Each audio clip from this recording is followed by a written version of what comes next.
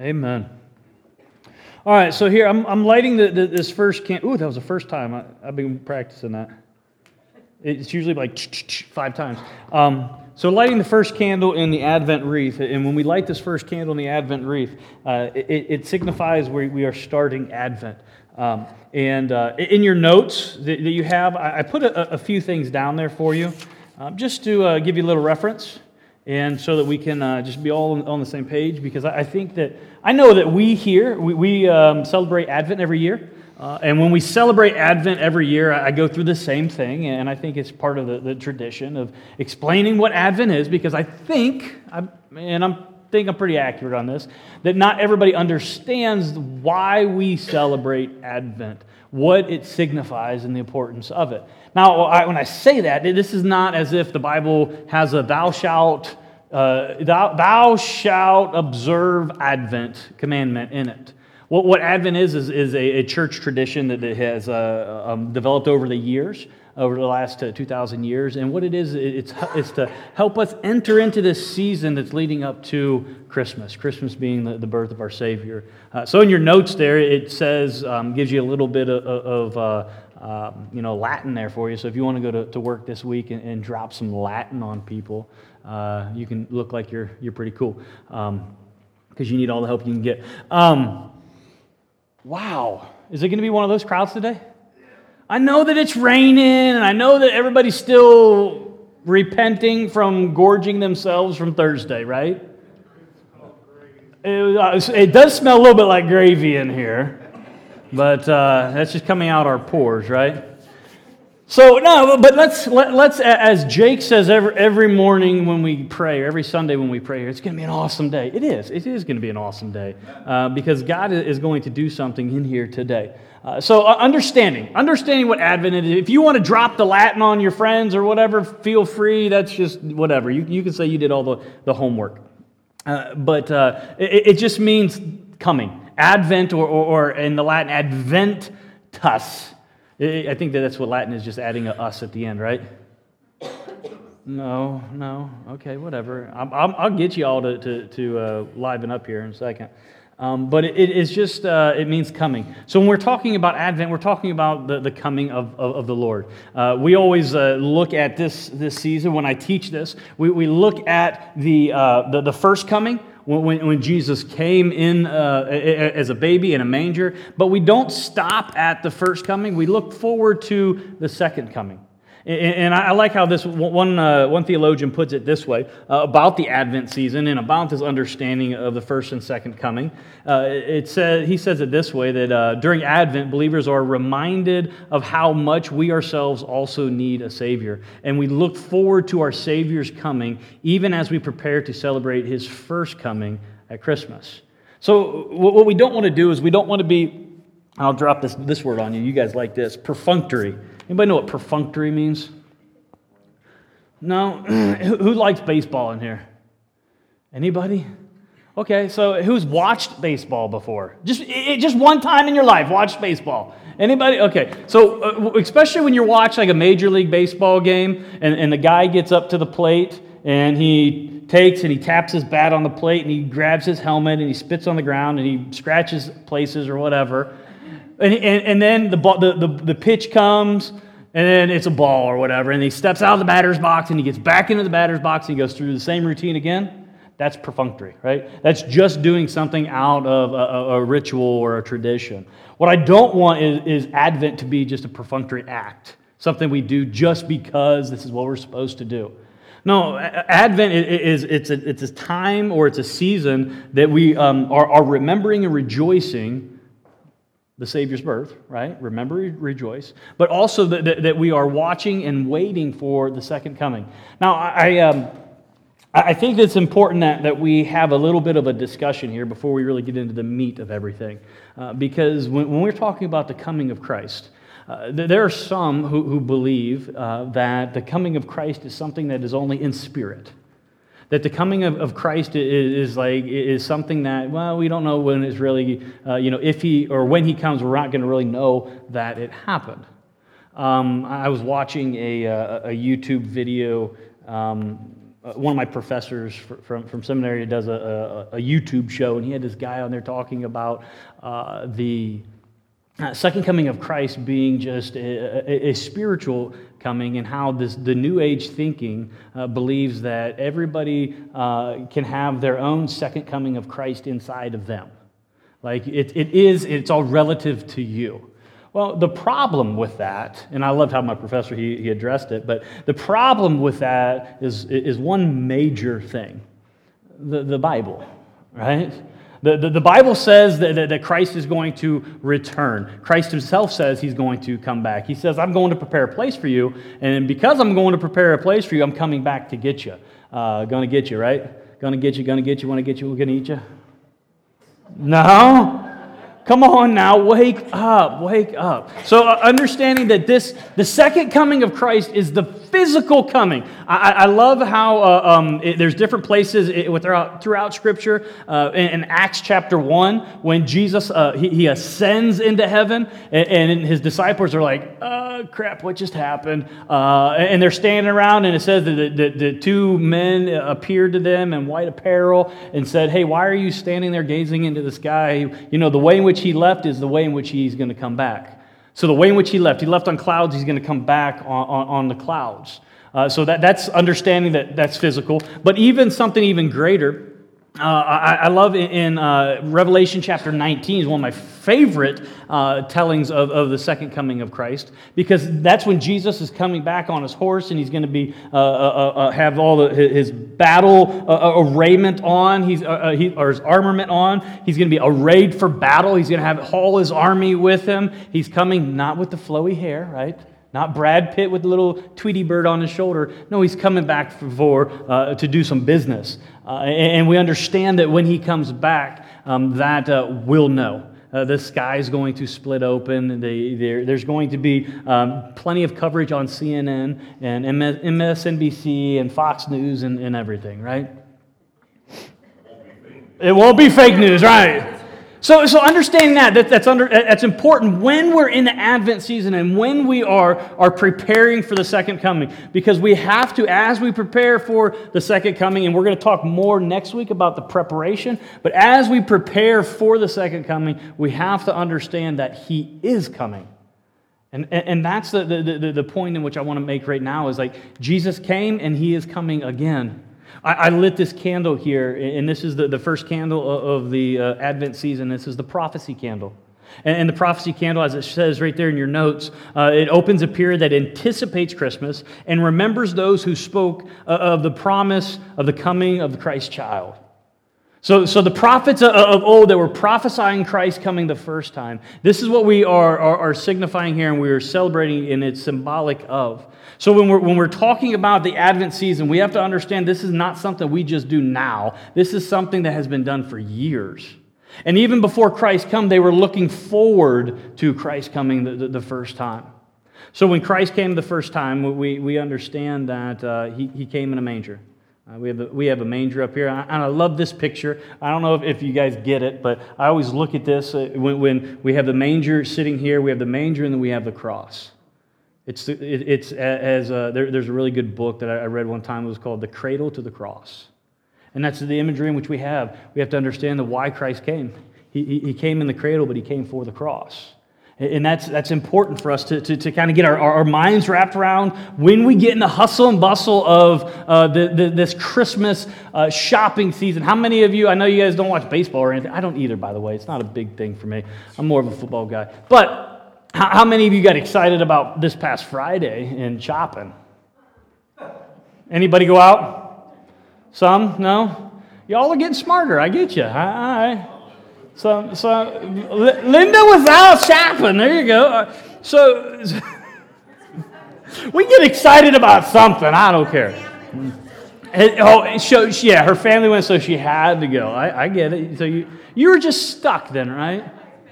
Yeah, you were stuck. You know what? That's interesting. It's interesting because I think that kind of plays into what we're going to talk about today.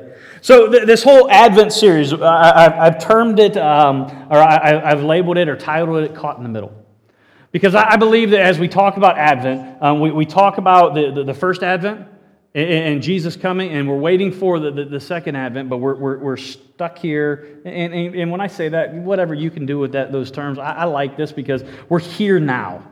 We're caught here in the middle. We're not at the first, and we're not yet to the second. We're right here in the middle, and right here in the middle is an important place in which we need to be. And when I'm thinking about this, I'm thinking about these both Advents. I'm thinking about Christ, that He came. I'm thinking about Him coming. What overwhelmed me about this is the Buckeyes game yesterday and the Clemson game yesterday. Okay, so here, just hear me out on this. Hear me out on this, because this is what I'm thinking. I'm thinking now, I'm not saying that the Advents are like football games or anything like that. What I'm saying, though, is I want you to put this picture in your mind. Is that so the Buckeyes game, the Buckeyes were playing that team from up north, right? They term that event right there as the game. In all of college football, if you looked at it, it was called the game. So that's the rivalry. So there was a lot of anticipation for that game. So I look at that, and I was all excited. I had Shan's over, and we had, no lie, 2 TVs hooked up because the Buckeyes game was on the same time the Clemson game was on. So we had to watch both games at the same time. It was totally awesome. It was. So, I mean, don't judge me, whatever. You guys are just like envious. Like, oh, what's that? No trains. No trains that time. So understand, I'm looking at this, and as I'm thinking about this, the football games that were the big hype and everything yesterday, I think about all the hype before the game. I think about everything that everybody was talking about that was going to happen or not happen up into to this game. And then I was thinking about all the celebration that happened after the game. So there's a lot of hype before and there's a lot of celebration after. But something had to take place. What had to take place? The game. Even though we knew that we were going to trounce that team from up north. And do we have any fans from that team up north? Anybody? Wayne, you don't have no idea what I'm talking about. Yeah, no, Bobby's West Virginia team didn't win either, did they? Yeah, they did. Did they? West Virginia won? Oh, you didn't watch it.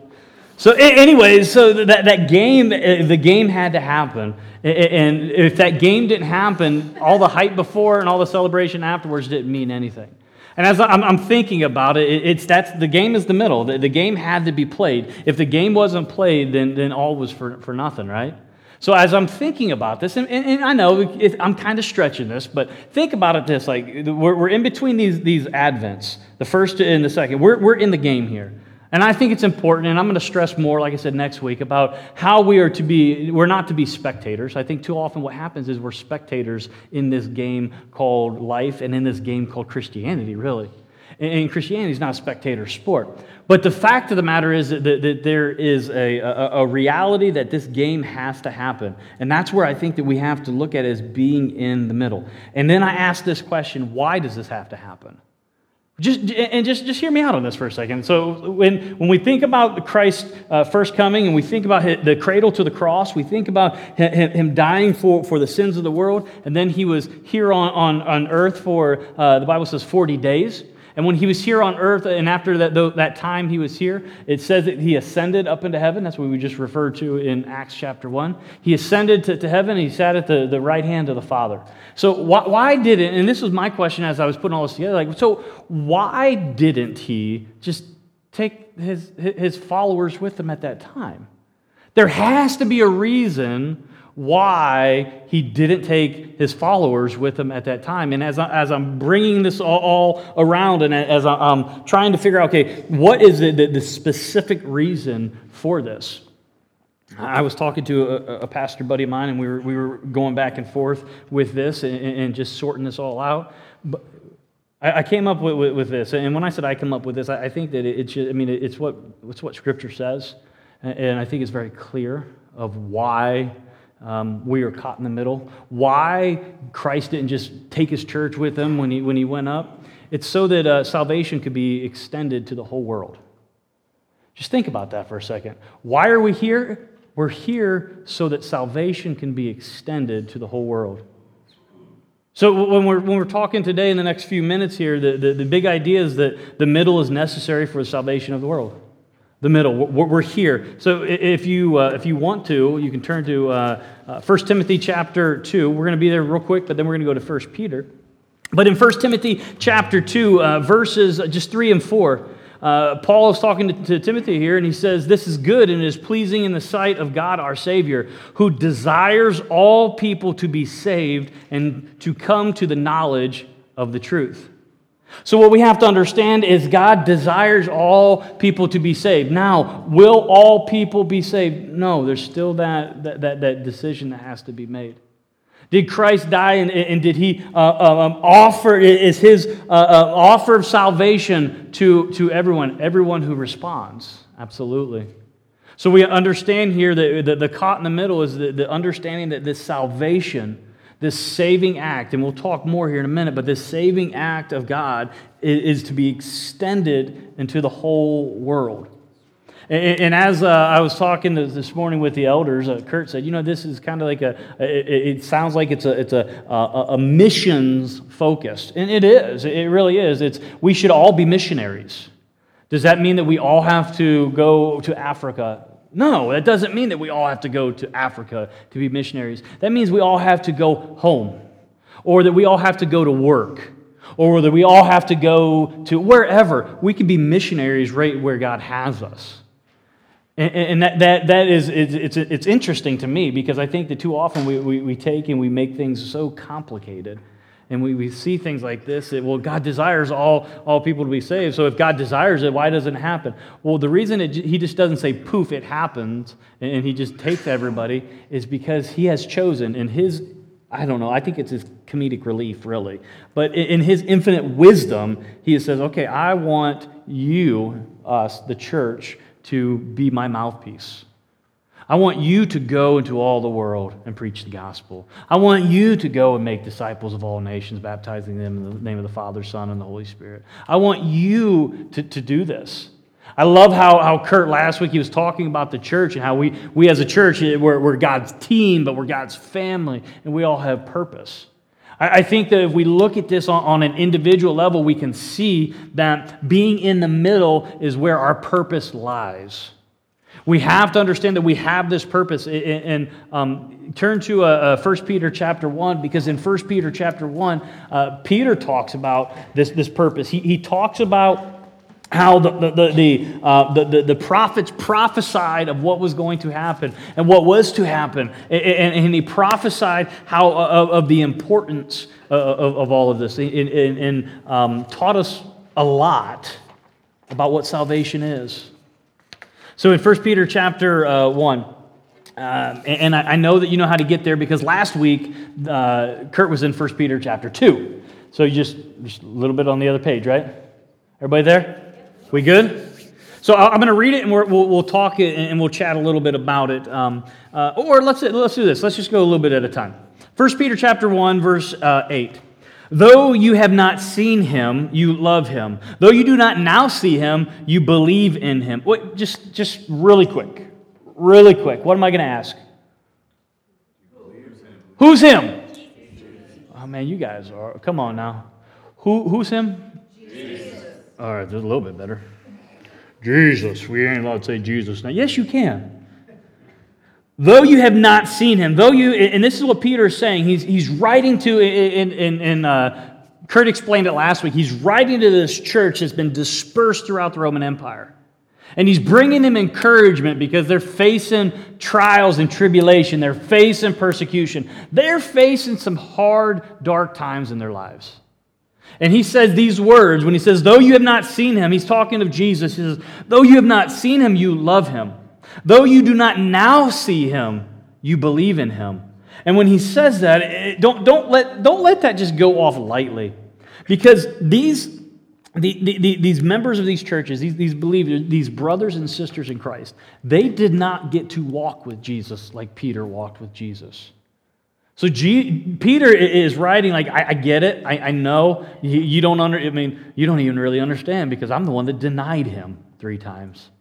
I'm the one that turned my back on Him. But you know what? Even though I turned my back on Him, He still forgave me, and He still died for me. He still loves me. So He's bringing this to remembrance. I believe He has this on His mind. I know. And when I say I know, this is total speculation on my part, so I should say I know. I believe with a whole lot of conviction that there wasn't a day that went by that Peter didn't have a realization of where he was and where he used to be and where he was currently. Not saying that he lived in guilt or anything. I just think he was aware of the great grace, the great mercy in which God had for him when the days went by, as he was getting older, as he come to the point of the end of his life. And I don't know if you know how Peter died, but history tells us, church history tells us, the traditions say that Peter died, he was crucified. But he wasn't just crucified like Christ. He was crucified upside down because he said he wasn't worthy to be crucified like Christ. So just think about that. The same guy who denied Christ was one that the Holy Spirit transformed him into a different person. And when we think about that, I love the fact that if God can do that with him, man, He could do that with me. If God could take someone like Paul, the Apostle Paul, who killed Christians, right? And made him the biggest advocate and the largest icon in the early church. He wrote 13 books of the New Testament, yet his life before was in total opposition to Christ and what he was teaching. But God turned his life around, and when He turned his life around, He came and He was the biggest advocate for Christ and what He was doing, and what Christ did in him. So I think about that when I read these letters of the apostles, and especially when Peter here, he's saying, like, you haven't seen Him. I get it. You haven't seen Him, but you love Him. How do they love Him? That's my question there. Is like, how do they love Him? They love Him because they've been taught about Him. This is why teaching about Christ and the right teaching about Christ is important. Hey, here's how I can tie in the putting in the batteries in the microphone wrong a little bit ago. The right teaching about Christ is important. Not just teaching about Christ. You can have teaching about Christ, and the batteries can be backwards, and it ain't going to work. But you have to have the right teaching about Christ. And if you have the right teaching about Christ, you can have this moment where Peter says, you don't see Him, but you love Him. Though you do not now see Him, you believe in Him. And I love how it continues on. And rejoice with joy that is inexpressible and filled with glory. Inexpressible, indescribable.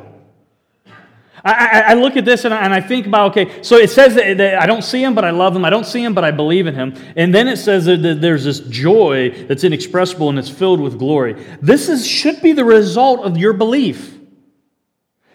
If you say, I don't see Him, but I love Him. I don't see Him, but I believe in Him.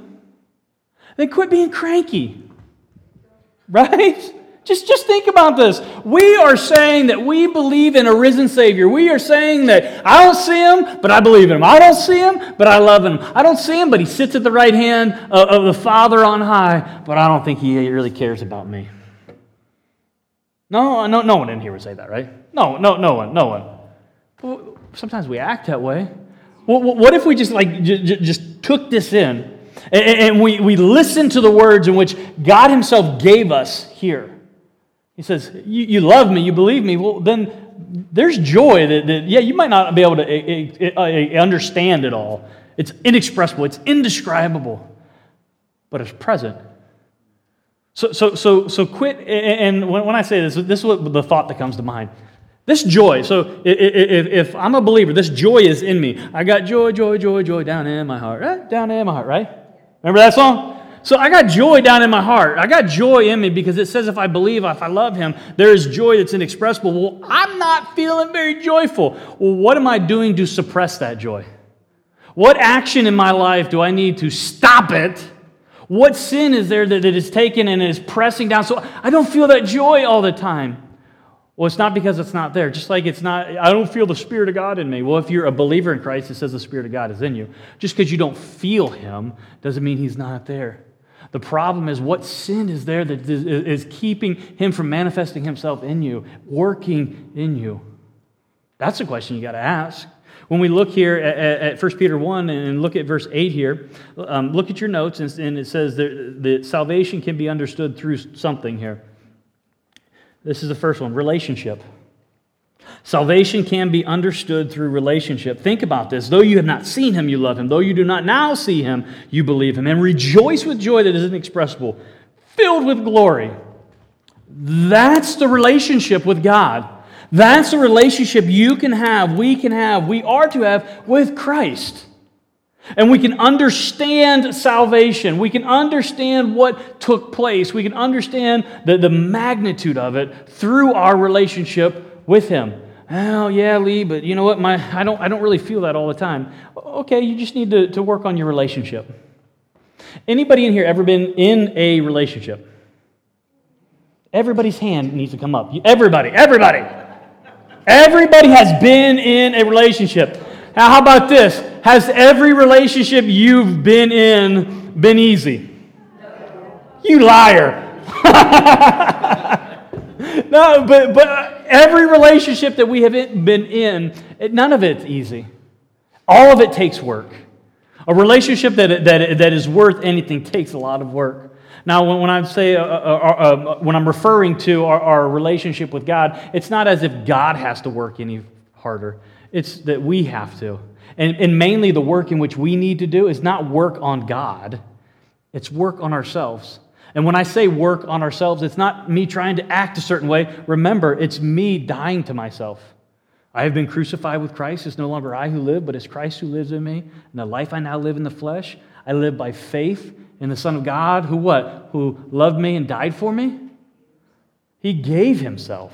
So think about this. It's not that I have to try to act any different. It's like I got to work on myself. I got to get rid of what is wrong in me, the sin that's in me. And when I get, now, and this is the part I love, when I get rid of that, it says that Christ is just going to manifest himself inside me.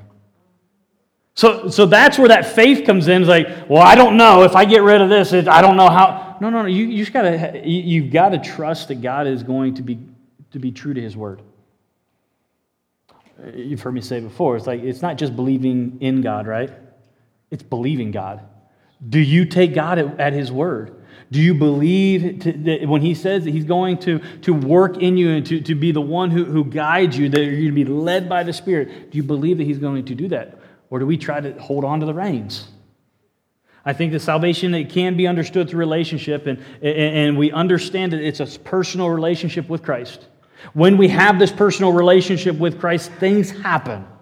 Now, let's move on as Peter continues on here, because he talks not only about this relationship, but he talks about how faith, or salvation is the result of faith. That's the next one. Salvation is a result of faith. Because too often people will say, well, I've got a relationship. Yeah, but what is that relationship based on? Because too many people have a relationship that with, and hear me, whatever grammatically is correct there. They have a relationship with Christ that's just based on knowledge. Well, I know who Christ is. I know what he's done. I know this. I know that. Okay, that's okay. That's okay in the sense that it's the beginning. It says, like Jesus talks to the rich young ruler, yeah, you're so close. Knowledge alone is not relationship. Salvation is a result of faith. Faith is that what puts us into relationship with Christ. The Bible says without faith we can't please God. Here in 1 Peter 1, verse 9, it says, obtaining the outcome of your faith. So, though you have not seen him, you love him. Though you do not now see him, you believe in him. And rejoice with joy that is inexpressible and filled with glory, obtaining the outcome of your faith, the salvation of your souls. Now, when it says obtaining, just think of receiving. It's receiving the outcome of your faith, receiving the goal. It's receiving that in which God has placed here. Now, the outcome of your faith, what is that faith? That's trusting the gospel. That's trusting that what God said is true. We put the gospel in a very easy to remember sentence.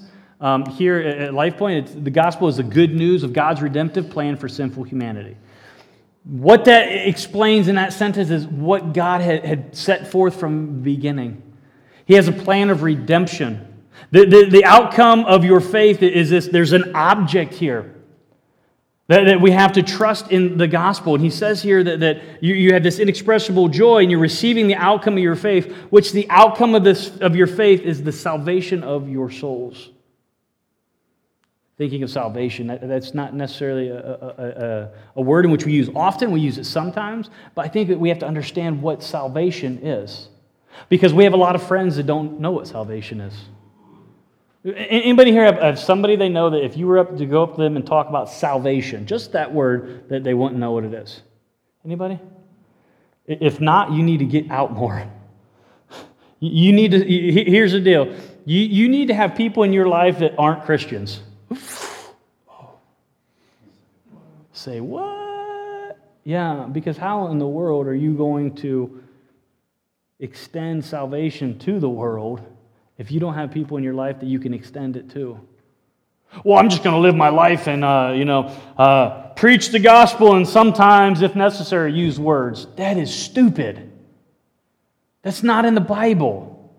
That isn't even St. Francis of Assisi or whoever it is that they attribute that to. He never even said that.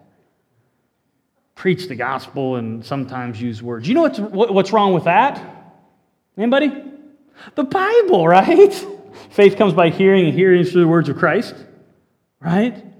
So understand that when we're talking about salvation, we need to have people we can talk about salvation with.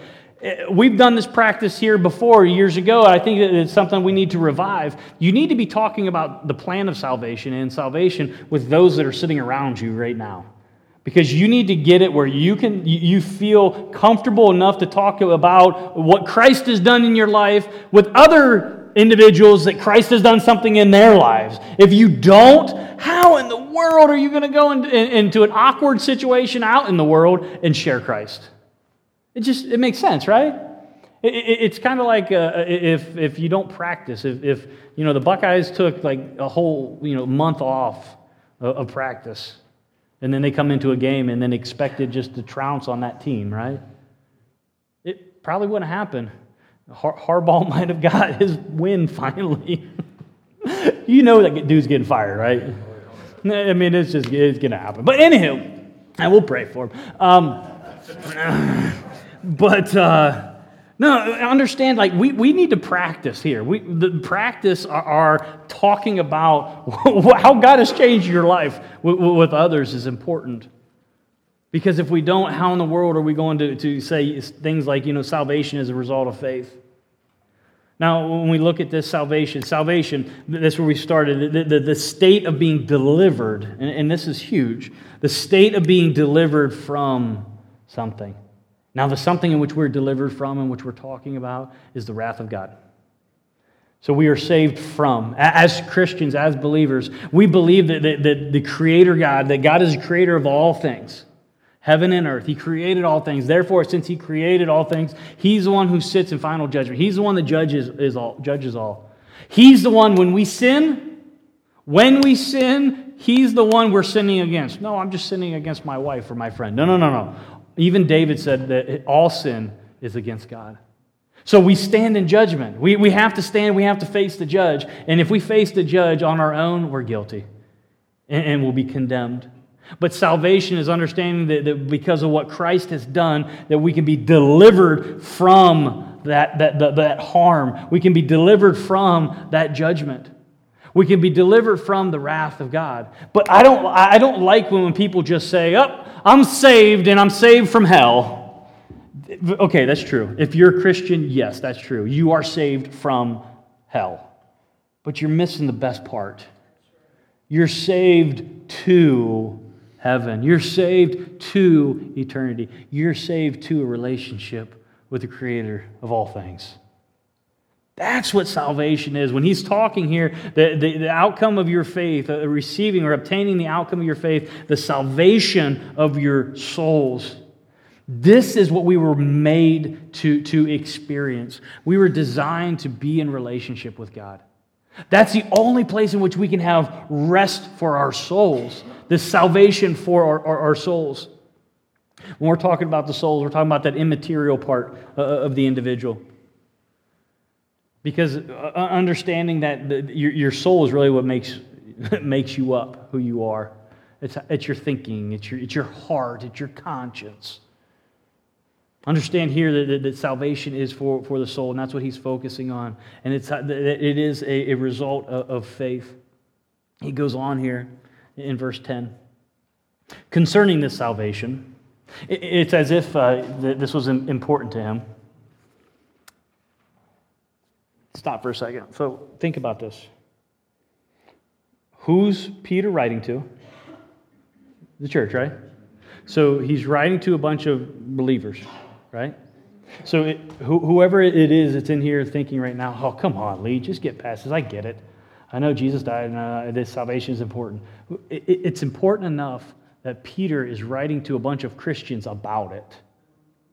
So think about this. Let this sink in, because this is where I believe that the batteries are put in backwards in our world. People talk about, Jesus, and they talk about God, and they talk about, okay, yeah, all that is, save me from my sins. Yeah, but you're putting the batteries in backwards. You're not. It's not lining up right, because you're not being taught right. What we have to do is we have to focus in on what is being said concerning this salvation. And this is where the candle comes in. This is where the prophecy candle comes in. Concerning this salvation, the prophets who prophesied about the grace that was to be yours searched and inquired carefully, inquiring what person or time the Spirit of Christ in them was indicating when he predicted the sufferings of Christ and the subsequent glories. Now, when we look at that, I love that last part to highlight the Spirit of Christ was inside of the prophets, and as they were prophesying, they didn't really know exactly what was going on. Like, it was the Spirit of God that was working through them, and as they were prophesying, they were trying to discern, and it says, inquire carefully what time or what person this was all going to happen. But what they did know is that the Christ was going to come and he was going to suffer. That was part of the plan. So when people talk about the Romans, they're the ones that killed Jesus, and yeah, but that was all part of the plan. The prophets predicted it. They understood that the Christ was going to come. Read Isaiah about the suffering servant. Read through the Old Testament where it talks about the Messiah that is going to come. He has to suffer. And this is a conversation that Kurt and I had just, I think was it yesterday we had this or something? That we were talking, the reason why he had to suffer. He had to suffer so he could show his full humanity. He had to relate to us in our humanity. And the way in which he was able to do that was through his sufferings. So that, when in Hebrews it says that we have a great high priest that can sympathize with us in everything in which we face, it's because he faced it. He faced the suffering. But I love how it doesn't just say the sufferings of Christ, because it's not just he was dead and buried. It says the subsequent glories, the glories that came after, the resurrection, the ascension, where he sits now, where he's going to be coming, when the sky breaks open and he comes back. The subsequent glories, the glories that come after all of the suffering in which happened. Now, friend, you got to understand this. And even though it's hard in those times when we suffer, if we are a believer in Christ, if we've given our life to him, and if he is Lord and King of all, and we're suffering, we have to understand there's glory waiting for us. There's glory waiting for us. We might not be able to see it right now. And some of us will be so impatient and just say, come, Lord Jesus, come quick. Right? I've been there. I'll be the one to raise my hand. Like, I've been there. Like, I've had enough. Just come, Jesus. I don't want to end my life, but God, you said you're going to come back, and come back now, because this really stinks. The situation in which I'm in, I don't think it's bearable. But what we understand is Christ has suffered, but he also he sits in glory, and because he has suffered and he sits in glory, and because he can sympathize with us, because it's through his work in which we have salvation. And I love how it says here, the grace that was to be yours. This grace, when Peter is writing of this, and he talks about the prophets prophesied about the grace. This is a noun, by the way. This is not, oh, I'm just giving grace. No. This is the outworkings of God. It's the resulting activity that is necessary. It's the necessary consequence. It's a necessary consequence of genuine, generous goodwill. This is God giving something that we don't deserve. This is God, He has given us a gift. He's given us a gift that only He can give. And when we read through this and we see that it's the prophets prophesied about this grace, we understand, or we should understand now, that salvation is only possible because of God's grace. The saving act that saves us from God's wrath, that saves us to the family of God, only comes because of God's grace. You didn't do anything to earn it. That's hard for a lot of people. Because we have to understand, we didn't do anything to earn it. Well, yeah, but you don't understand how good a person I am. I don't need to. One, it's not up to me. You don't measure up to God. And because you don't measure up to God, it's awesome that He, as the song said, shed His grace on thee, right? In His infinite love for you, He says, I want you. Do you deserve it? Nope. Anybody in here, if you think that you deserve, and this is because this is what 21st century America teaches us, that we're entitled to everything, right? We're not entitled to a relationship with God. It's because of His grace that He has provided that opportunity. That's what we have to think when we're thinking of Advent and Him coming in the cradle to go to the cross. Turn to Ephesians chapter 2 real quick. Because in Ephesians chapter 2, this is one of those verses that if you don't have it highlighted or underlined or whatever in your Bible, it would be a good one to do that. Because Ephesians chapter 2, verses 8 and 9, for by grace you have been saved, through faith. So understand, it's grace, God's grace. God's grace has been extended to you. Now, because God's grace has been extended to you, faith is possible. But faith has to happen because salvation is a result of faith.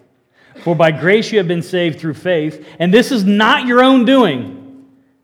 It's not you doing it. It's God doing it. Understand that.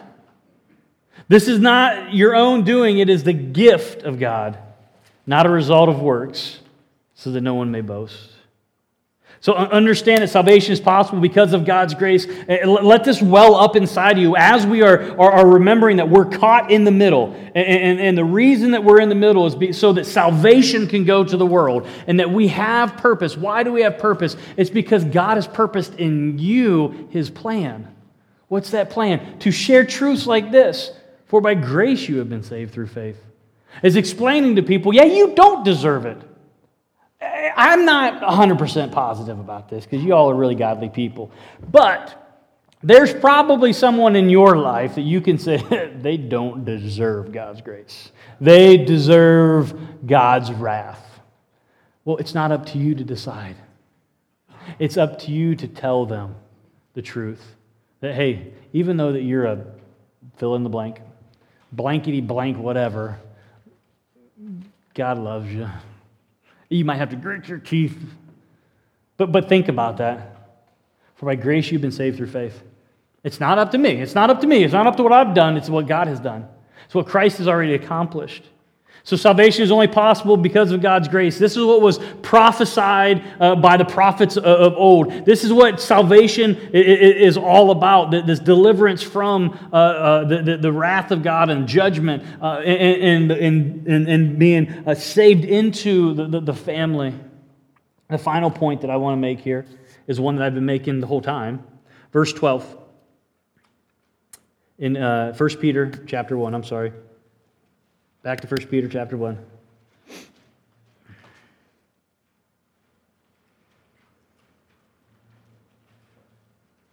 Although if you did look at verse 12 in Ephesians, it kind of would make sense. It makes sense what we're talking about. That's awesome. It's just awesome how God works that way. But in 1 Peter chapter 1, verse 12, it says, it was revealed to them, meaning the prophets, that they were serving not themselves, but you. So think about that. Peter's writing here that the prophets, when they were writing about and prophesying about this grace and about the Messiah to come and his sufferings and the glories and everything, the salvation that was going to take place, they were prophesying this, or they were serving not themselves. They were doing all of this, it says, for you, for me, for the church here. So it says that they were serving not themselves, but you, in the things that now have been announced to you through those who preach the good news to you by the Holy Spirit sent from heaven. Things into which angels long to look. I love that because they're not serving themselves, they were serving us in the things. What are the things? The things are the truths and the workings of salvation. How salvation works. How Christ embodied the gospel. How that good news was contained in a person. The person in the work of Christ himself. And I love how it says that these things are what angels long to look into. What do you mean? It means the outpouring and the outworking of God's plan, of us taking of salvation to the world. The angels are standing there watching. So think about it. They're the spectators. We're not the spectators. The spectators are the angels watching what it is that we're doing. And I love it. It says that in the things that have now been announced to you, so they weren't serving themselves. The prophets were prophesying about the things that have now been announced to you through those who not the prophets. There, this isn't the prophets. Those. You got me right. That in which they were talking about here, those are men and women like me, like you, that have been gifted and have been tasked with teaching the Word of God. Teaching the Word of God there, and it says, who preach the good news. Now, don't get all worked up. Well, wait a second. Women can't preach, and no, here, just don't go down that path. Hear what I say. Every believer in Jesus Christ. Every believer in Jesus Christ is to preach the good news. What does that mean? It means to proclaim. Proclaim. Salvation must be proclaimed. Remember, well, I'm going to preach the gospel and sometimes use words. No. It's proclaiming the gospel. Yes, you want to proclaim it with your life. Yes, you want to give that example, but man, you want to talk about it. I get it. Not everybody is Billy Graham. That's not the point here. The point is that what Romans 10:17 says, that faith comes by hearing, and hearing through the word of Christ. The faith in which we have to be in relationship with God, it only comes through hearing. It comes through hearing the truth and responding to that truth. So in conclusion, as we wrap this whole thing up here, over the next 4 weeks, 4 weeks counting today, we're looking at Advent. But as we're looking at Advent, I put this here, that looking at our lives through the lens of Advent will help us see our purpose in being caught in the middle. Sometimes we don't always understand. God, why do you have me here? But what we have to know is that God has us here for a purpose. And that purpose is so that salvation can reach to the ends of the earth. In the book of Mark, it says that Christ isn't going to come back until that happens. So if we want Jesus to come back now, if you're in that moment, like, come on, quick, Jesus, all right, go tell people about him. That'll speed up the process. Let's pray.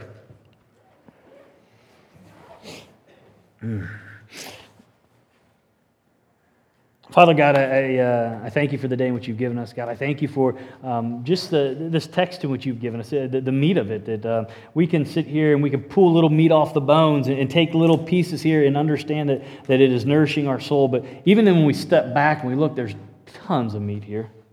Your word is something that we can feed on for a lifetime. God, I ask as we have just taken a few pieces of meat here off the bone, that we're chewing on them, that we understand what it means to be in relationship with you. We understand the importance and the magnitude of salvation and what we're saved from, but really what we're saved to. God, I ask as we just digest this a little bit more, and we're thinking about salvation, and we're thinking about how it's a result of faith, that we're not taking it for granted. God, that we're looking at our faith, and we're asking the question, like, do I really believe, or actually do I understand that this is something that God has given me, the grace in which He's given me? I'm asking myself this question, like, God, do I really believe that you have given me this, and I don't deserve it? And then, because you've given it to me, God, how do I respond? As Peter says here, that we don't see Him, but we love Him. We don't see Him, but we know Him, and we believe in Him. God, I pray that's our daily focus, is taking that moment to say, maybe it's when we wake up, maybe it's after coffee or whatever, but maybe it's like, okay, God, I don't see you, but I love you. God, I don't see you, but I believe in you. And because that is true, because I have that understanding that you have provided a way so that I can be in relationship. You've provided the way of salvation for me to be saved into your family. God, my life's going to be different. I'm going to live for you so that I can understand this purpose of, like, the reason that I'm caught in the middle. Or even using the verbiage of being placed in the middle. God, you've placed me here for a purpose. God, we're caught here for a cause. And that cause is you, Christ. So, Father, I ask as we've entered into the Advent season, that we can be serious about what we're doing, about what you've done. That we can not just get all wrapped up in the hustle and the bustle and the busyness of the shopping and the presents and everything, but we could focus really on your presence in our life. So thank you, Father, for the salvation in which you've provided. Thank you for what you have done. Thank you for sending your Son in the manger in complete humility. God, thank you that what He has accomplished through His life and through His death, His burial, His resurrection. Thank you for His ascension. But God, thank you for the promise of His return. Because in that, we have hope. And praise in your name, Jesus. Amen.